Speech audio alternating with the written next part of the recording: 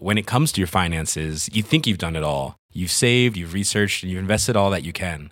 Now it's time to take those investments to the next level by using the brand behind every great investor, Yahoo Finance. As America's #1 finance destination, Yahoo Finance has everything you need, whether you're a seasoned trader or just dipping your toes into the market.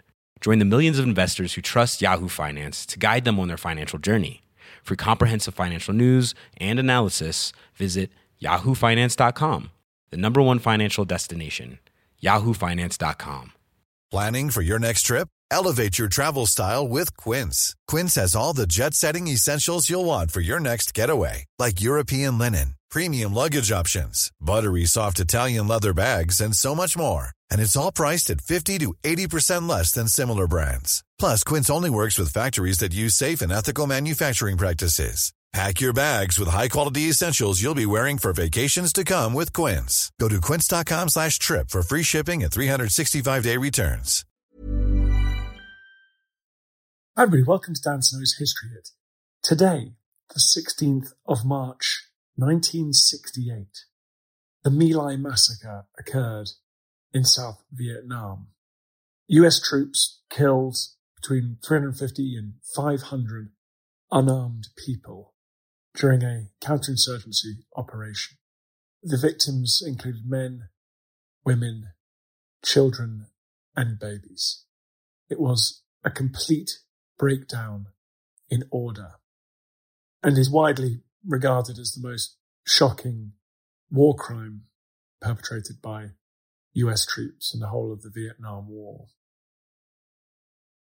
What made those men snap and commit those terrible crimes on this day in 1968? Well, I talked to Eric Villard. He's a historian at the US Army Center for Military History based at Fort McNair in DC. And as you'll hear, he gives a fantastic summary of what happened and why he thinks it happened. As I've mentioned many times in this podcast before, I particularly enjoy discussions like this and learning about the changes that take place on the battlefield and in military planning departments to try and prevent things like this happening again. He's very interesting about its consequences. If you wish to hear these podcasts without the ads, if you wish to watch hundreds of hours of history documentaries, please head over to historyhit.tv, our new documentary, Killing God, about the murder of Julius Caesar on the Ides of March, 44 BC, yesterday in 44 BC.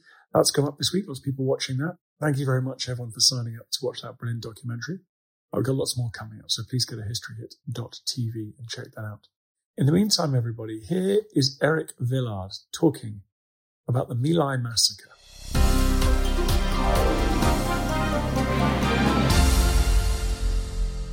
Eric, thanks so much for coming on the podcast. Thank you for having me. So let's start with the Tet Offensive in Vietnam. End of January, turbulent year, 1968. That's the critical background to this event, right? It is. And the My Lai massacre really, in a lot of ways, comes out of those chaotic, turbulent, confusing days and months just before and during the Tet Offensive. The US Army in January 68, they think they've got the better of the Vietnamese, right? The Viet Cong is suffering. What is their outlook in January 68? Yeah, okay, so if we're looking at, let's say, middle of January, before the fighting breaks out, before the Tet Offensive, there is cautious optimism that the trends are looking up for the Allies.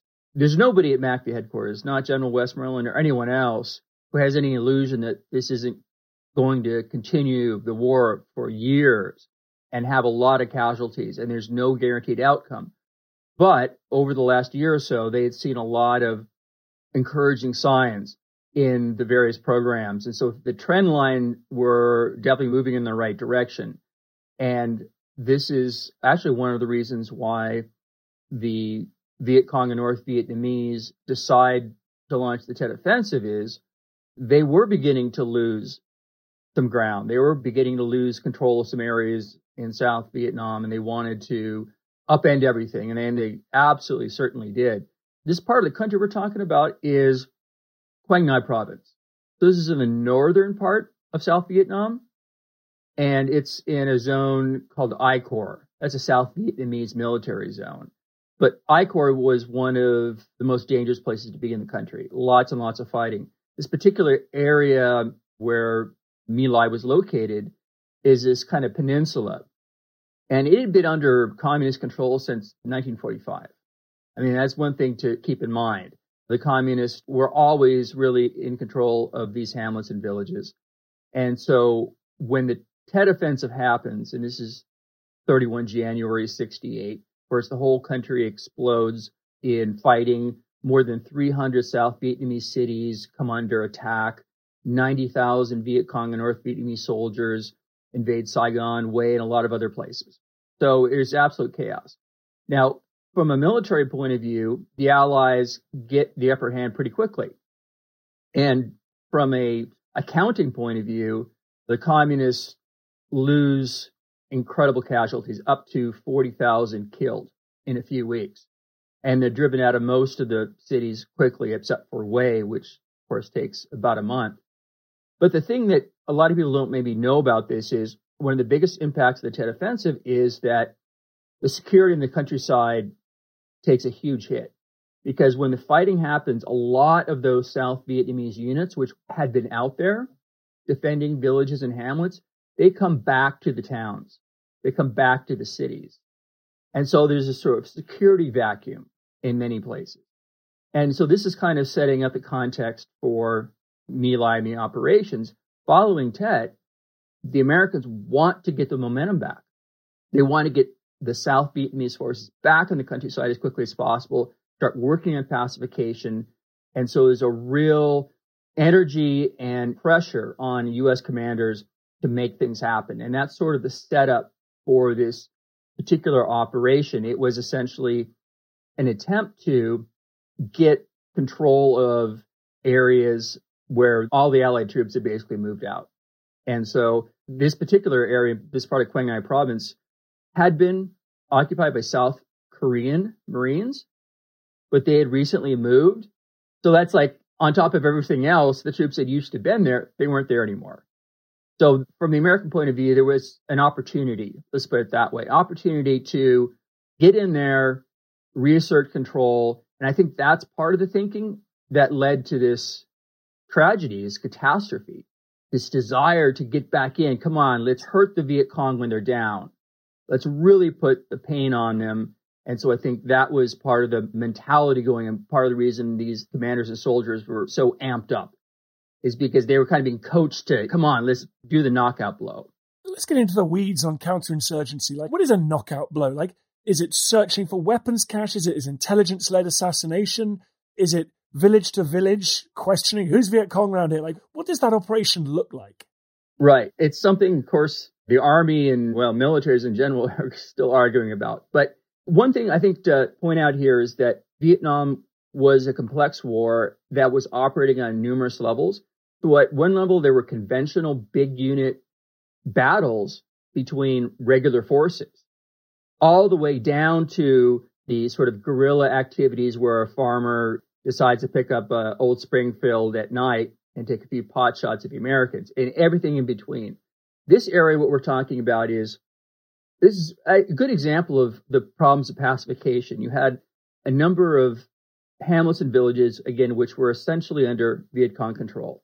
The South Vietnamese government officials only showed up during the daytime, and they didn't sleep there. There was no security.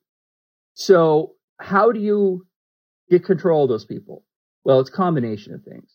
Part of it is you do have to figure out who's the bad guys, who's the good guys. So you need to develop information. That's where actually the Phoenix program comes in. It was not a CIA assassination program like some people say. It was basically an effort to build a national database, all the people in South Vietnam, and then determine, are they a secret VC agent? Are they simply a criminal? Are they an innocent civilian? So to do this, you need to, of course, question people, get information. And where the Americans come in is they would use cordon operations. So during an operation, the Americans would come in and create a perimeter around whatever village or hamlet that needs to be searched, right, and find out who are the bad guys. And this was going on a lot during this time in the war. So you would have for example, helicopters flying overhead. You would have Navy vessels off the coast, and you would have a number of units which would land by helicopter, surround a certain area, and then move through it. Now, normally, it was the South Vietnamese who would be doing the question asking, partly because the language, right? But it's also their country. This is part of the reason why this My Lai operation was unusual, and it was unusual in a lot of ways. One of the reasons is in this, what was supposed to be a coordinated search operation, there were no South Vietnamese officials there to do any of the questioning, all that sort of thing that might happen. And so when the Americans went in there, they had no way of knowing bad guy from good guy. Now, they'd been told there was a Viet Cong battalion in the area, the 48th Local Force Battalion. And a Local Force Battalion, basically, think of it as they're full-time soldiers, but they work for a district committee. So they're kind of like in the United States, if you think of a county, they'd be a county military force. A main force unit would be like a state military unit. So this is a unit that operated fairly locally. They wear black pajamas and stuff, but they're recognizable soldiers. I mean, the ammo belts, hats, they don't look like just farmers. So the Americans knew that there was a unit like this in the area. So when they land, of course, you know, the obvious thing to do is to look for people holding weapons. Well, there really were none because the VC battalion wasn't there. It moved around a lot. And after the Tet Offensive, it actually only had about 100 guys left because it had taken such heavy casualties. So it was actually broken up into like 10, 15 people over like 50-kilometer radius. There was no unit to be found. They were all hiding. So when the Americans go in normal procedure, you round everyone up. You usually have like a medical clinic, you know, vaccinations, and you fix teeth and you play music and you entertain the folks. You don't want to make an unpleasant experience. And then you'd have South Vietnamese officials go by and get information and check ID cards and that kind of thing. None of that happened. When the Americans go in, they're amped up. They're told there's nobody friendly in the area. Accounts differ, but some of them at least say that they were told that they had the authority to destroy anything of military value to the Viet Cong. Because these folks who were living in this area, they were supporting the Viet Cong. They were giving them rice, tax, information.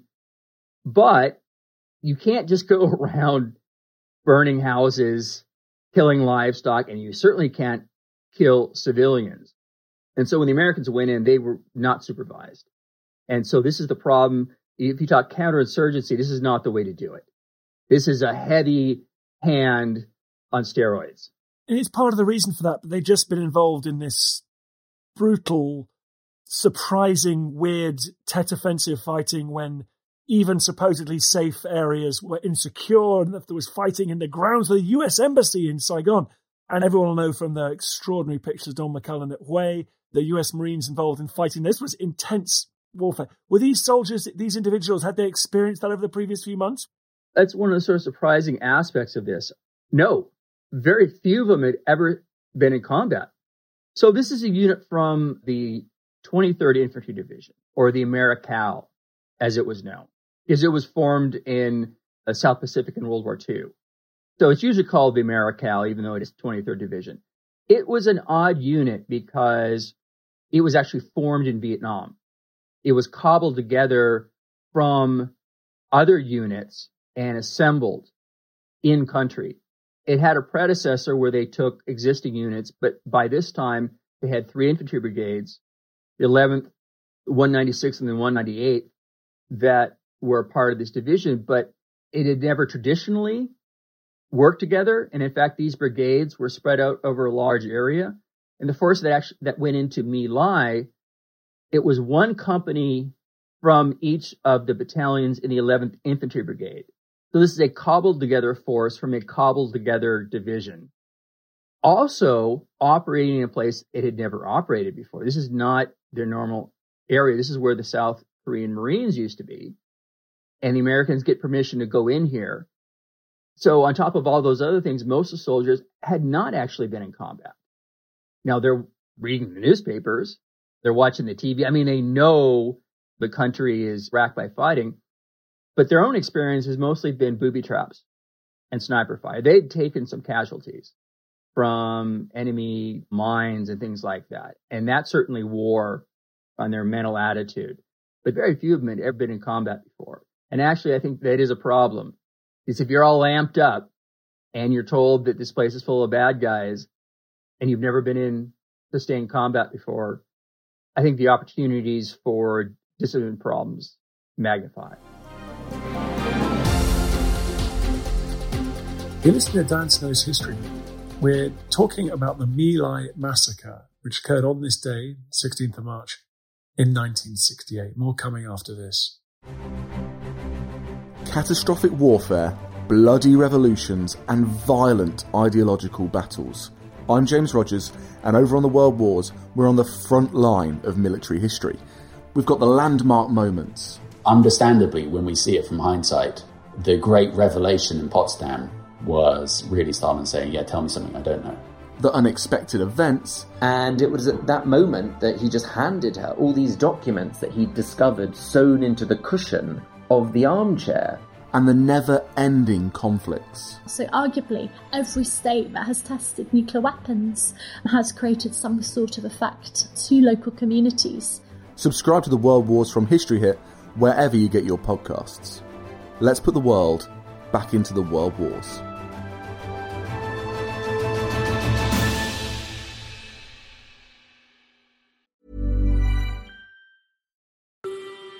Hi, I'm Matt Lewis, historian and host of a new chapter of the Echoes of History podcast. If you're an Assassin's Creed fan, and like me, want to be prepared for the launch of Assassin's Creed Shadows later this year, join us on Echoes of History as we head to feudal Japan to explore the real-life history that inspired the latest game from this legendary franchise. Learn about Yasuke, the African warrior who entered the trusted circle of Japan's most powerful warlord. Hear accounts of cultures colliding when Portuguese missionaries landed on Japanese shores, and follow Japan's journey through years of division and bitter warfare to unification at the dawn of the modern era. Make sure you catch every episode by following Echoes of History, a Ubisoft podcast brought to you by History Hit, wherever you get your podcasts. There's never been a faster or easier way to start your weight loss journey than with PlushCare. PlushCare accepts most insurance plans and gives you online access to board-certified physicians who can prescribe FDA-approved weight loss medications like Wegovy and Zepbound for those who qualify. Take charge of your health and speak with a board-certified physician about a weight loss plan that's right for you. Get started today at plushcare.com/weight-loss. That's plushcare.com/weight-loss. plushcare.com/weight-loss. When it comes to your finances, you think you've done it all. You've saved, you've researched, and you've invested all that you can. Now it's time to take those investments to the next level by using the brand behind every great investor, Yahoo Finance. As America's #1 finance destination, Yahoo Finance has everything you need, whether you're a seasoned trader or just dipping your toes into the market. Join the millions of investors who trust Yahoo Finance to guide them on their financial journey. For comprehensive financial news and analysis, visit yahoofinance.com, the #1 financial destination, yahoofinance.com.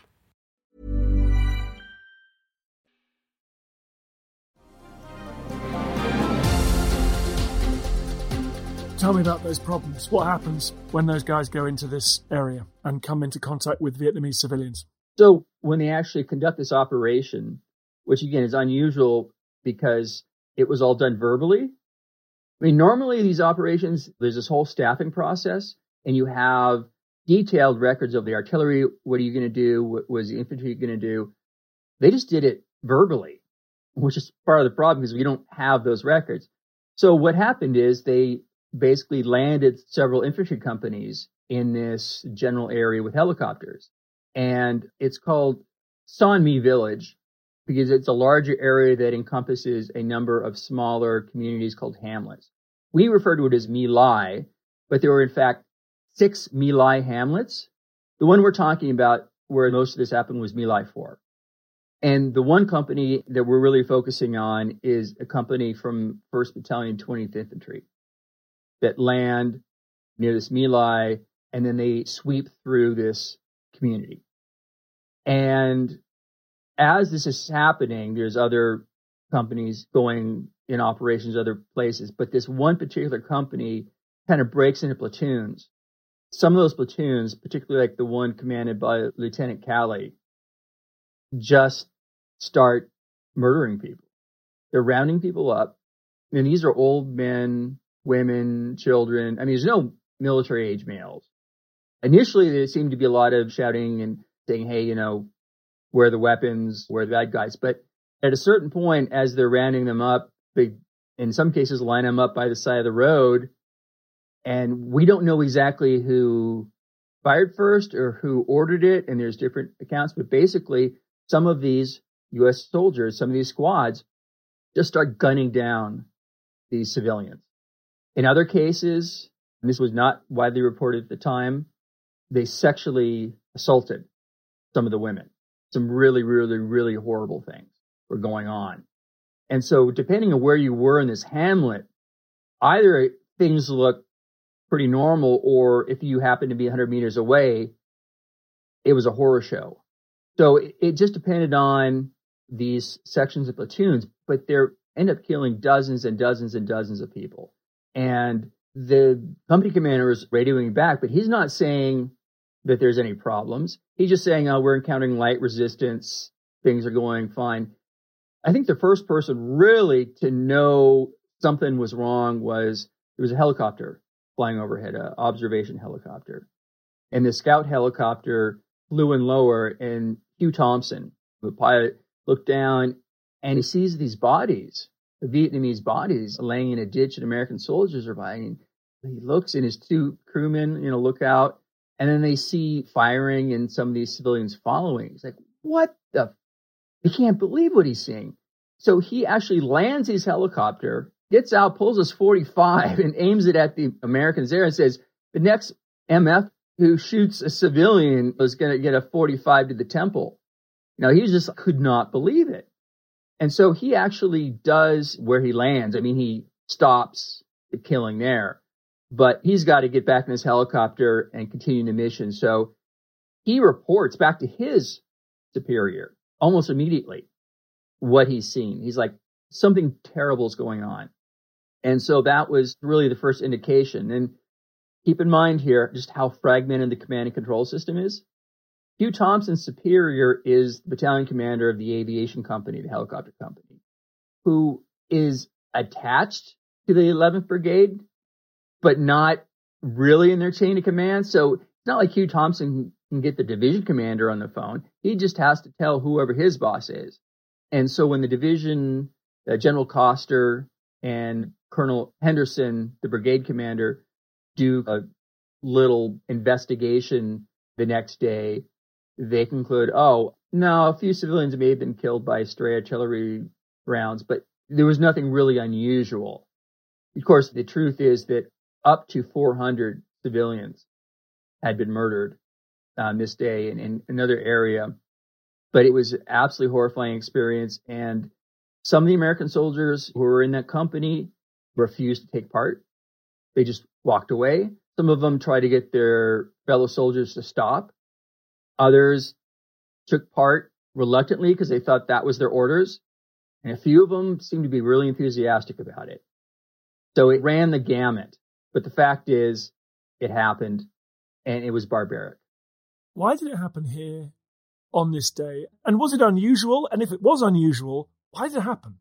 It is unusual. Some people are going to say, oh, hey, you're an Army historian. You're going to toe the company line. We Army historians actually have the same standards of objective professionalism that any tenured academic does. The Army does not tell us what to write. We actually have a supervisory committee who makes sure that we have our independence. So I call it like I see it. Why this? Why here? Why now? Again, I think part of it is the fragmented command and control system. When you have a cobbled together task force that is operating in a place it's never been before, operating over a pretty wide area. These companies were scattered in a lot of locations. And this is, again, an operation that was planned hastily. So all those things are kind of the setup. But there's still, that question of, well, there are other operations like this in the war, and it didn't happen. In fact, this almost never happened on this scale with this ferocity. A lot of people want to point the finger at Cowley himself, and certainly I think deserves all the blame that's coming to him. But he wasn't the only one. And I think, I don't want to psychoanalyze, but I think that when you create the conditions for chaos, you're likely to get them. And so this whole pep talk before they went into the operation, apparently the officer's like, all right, we're going to get in there and we're going to kick some ass. And the VC is on the ropes and we're going to keep them down on the mat and look sharp. And most of these guys have never been in combat, so they're already a little apprehensive. And here they're getting this pep talk. We're going to go in and also, we're going to shine. Because these companies in Task Force Barker were the best companies out of each of the battalions in the 11th Brigade. These are not the cast-off and rejects. This was supposed to be a marquee operation. But they're pumped up and going into an area, and I think in some of these locations with some of these groups, as soon as the troops realized that they weren't being fired at, it wasn't a firefight, but they have all this anxiety and rage, in some cases probably outright racism, right? And you've got these people who are supporting the Viet Cong. They know that. They may not carry weapons, but they know that they are. And I think at some point, someone pulls a trigger. And if you know group mentality, it's easy to kind of lose your identity if you're a part of a group. And if other people are doing it, then you do it too. And I think that was the fateful moment. You had some individuals who I think just didn't have the self-control and the leadership in place, because it was a long war, and this is a pretty unusual situation. I just think that it was just badly planned, and once they got down there, these guys wanted payback. I think they just wanted, like, for the friend that had gotten his foot blown off by a mine, or concerned that, hey, if we don't clear this out, then the VC will maybe come back and kill me next month. It's hard to explain because it happens so infrequently. And this is something the Army is still wrestling with. In fact, our center held a discussion forum in 2018. We did a public one, and then we did one at the Pentagon. And this was our office's idea. We said we want to do something on My Lai. Because, it's so awful, but it's unusual. But what can we learn from it, right? So we're still asking those questions. And ultimately, what is the evil that resides in men's heart? I don't know. I honestly don't know. But it was not a commonplace event. And I will say this, after My Lai, the story doesn't come out for about a year. There's rumors and stuff, but it wasn't until October 1969 when Seymour Hersh actually breaks the story, the public learns about this, and there's an actual reckoning. But after that, floodgates are open, and in the Army now, the Army Judge Advocate General, their whole branch is shaped by My Lai. So in the Army now, every commander has a JAG, has a legal person by them. So before they make these decisions, before they execute operations, before they pull the trigger, they check with the JAG. They're like, is this right? I observed this in Camp Arif Jan in Kuwait, 2014. 3-star general. He's looking at his big monitor, and there's a Predator drone up there, and there's a single ISAF fighter in Syria somewhere. And that general had to look at the JAG. The last thing he did said, is this a righteous act? The JAG said, yeah, you cleared all the things. He said, execute. Boom. Bomb went. That's the difference that it's made. After My Lai, the Army has put these JAGs at all echelons because they realize they need the supervision. So as you've already said, My Lai was a tragedy. It was a crime, but it was also a strategic event in modern US military history. You've said the effects it's had on the US Army, but what effect did it have on the US public opinion, relations between Army and the public, politicians, and eventually public support for the war? Right. Rumors of this were circulating within division for months and months afterward, but it hadn't risen to public view. And it's interesting, I've actually read some accounts. There were a number of South Vietnamese officials who said, no, that's VC propaganda. They are actively trying to shoot down the claims that this had happened. But when the story finally breaks, again, this is October 1969, this is 5 months after President Nixon has announced Vietnamization. He announced the United States is going to withdraw from the Vietnam War. When Seymour Hersh breaks the story in October, the first U.S. units have already come back. Now, it's a small number, but the United States was already headed down the road of a gradual withdrawal from Vietnam. So in terms of public opinion, it absolutely created outrage. It didn't accelerate the pace of U.S. withdrawal. I think the main thing it did was it further enraged people that the administration and previous administrations had been lying. I mean, you talked about this credibility gap with President Johnson. Well, here something happened under President Johnson administration, not Nixon's, but the blame goes all around. And so I think it doesn't have an effect on accelerating the withdrawal of the United States, but it has, of course, a long-term impact because it really flies in the face of American society's view of the Army in itself, right? We're not like that. You know, the United States Army has always been very proud that it strives for a higher standard. We don't murder and slaughter people like some other armies. So I think that was a hard thing. That was a hard thing, and it's still a hard thing to kind of accept. Unfortunately, it probably had the most negative effect on veterans themselves because after it came out, there were certain people in the United States, anti-war protesters, who conflated My Lai to the war. And so when you hear these stories of baby killer throwing blood in veterans when they're coming home, shunning them, My Lai contributed a lot to that. The idea that people who had not been in the war, knowing the story, they look at these people differently. And these soldiers coming home. Now, these soldiers may have not been in the unit in that area at that time. It doesn't matter how this would work. As a citizen, you're like, holy cow, something that terrible can happen. What must these soldiers have seen and done?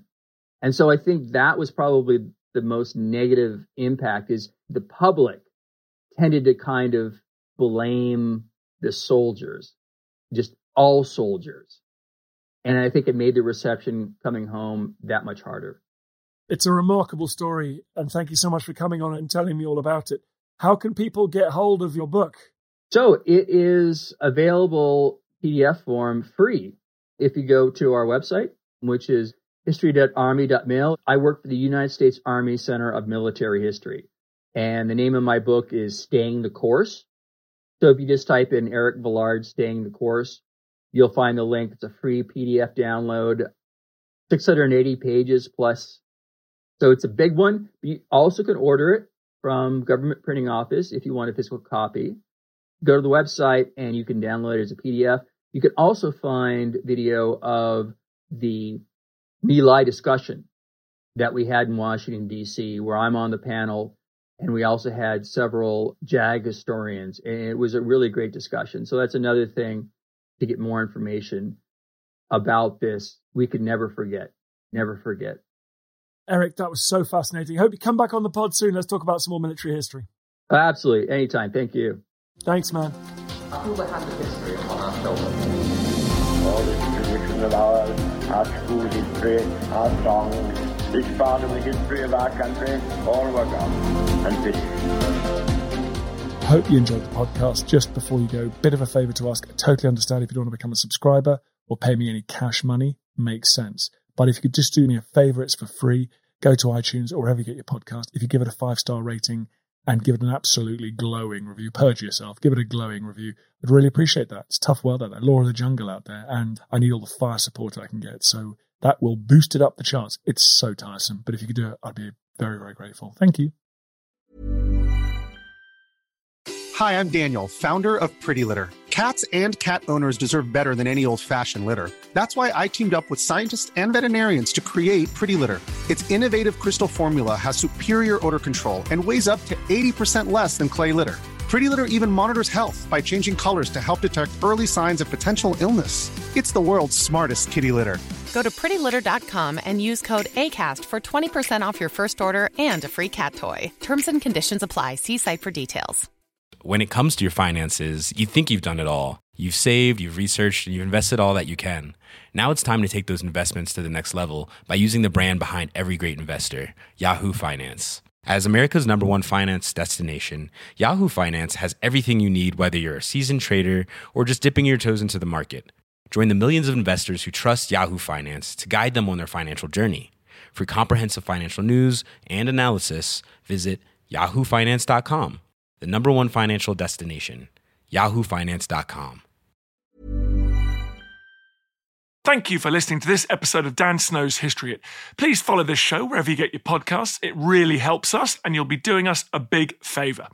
Don't forget, you can also listen to all of these podcasts ad-free and watch hundreds of TV documentaries when you subscribe at historyhit.com/subscribe. As a special gift, you can also get your first 3 months for just £1 a month when you use code DANSNOW at checkout.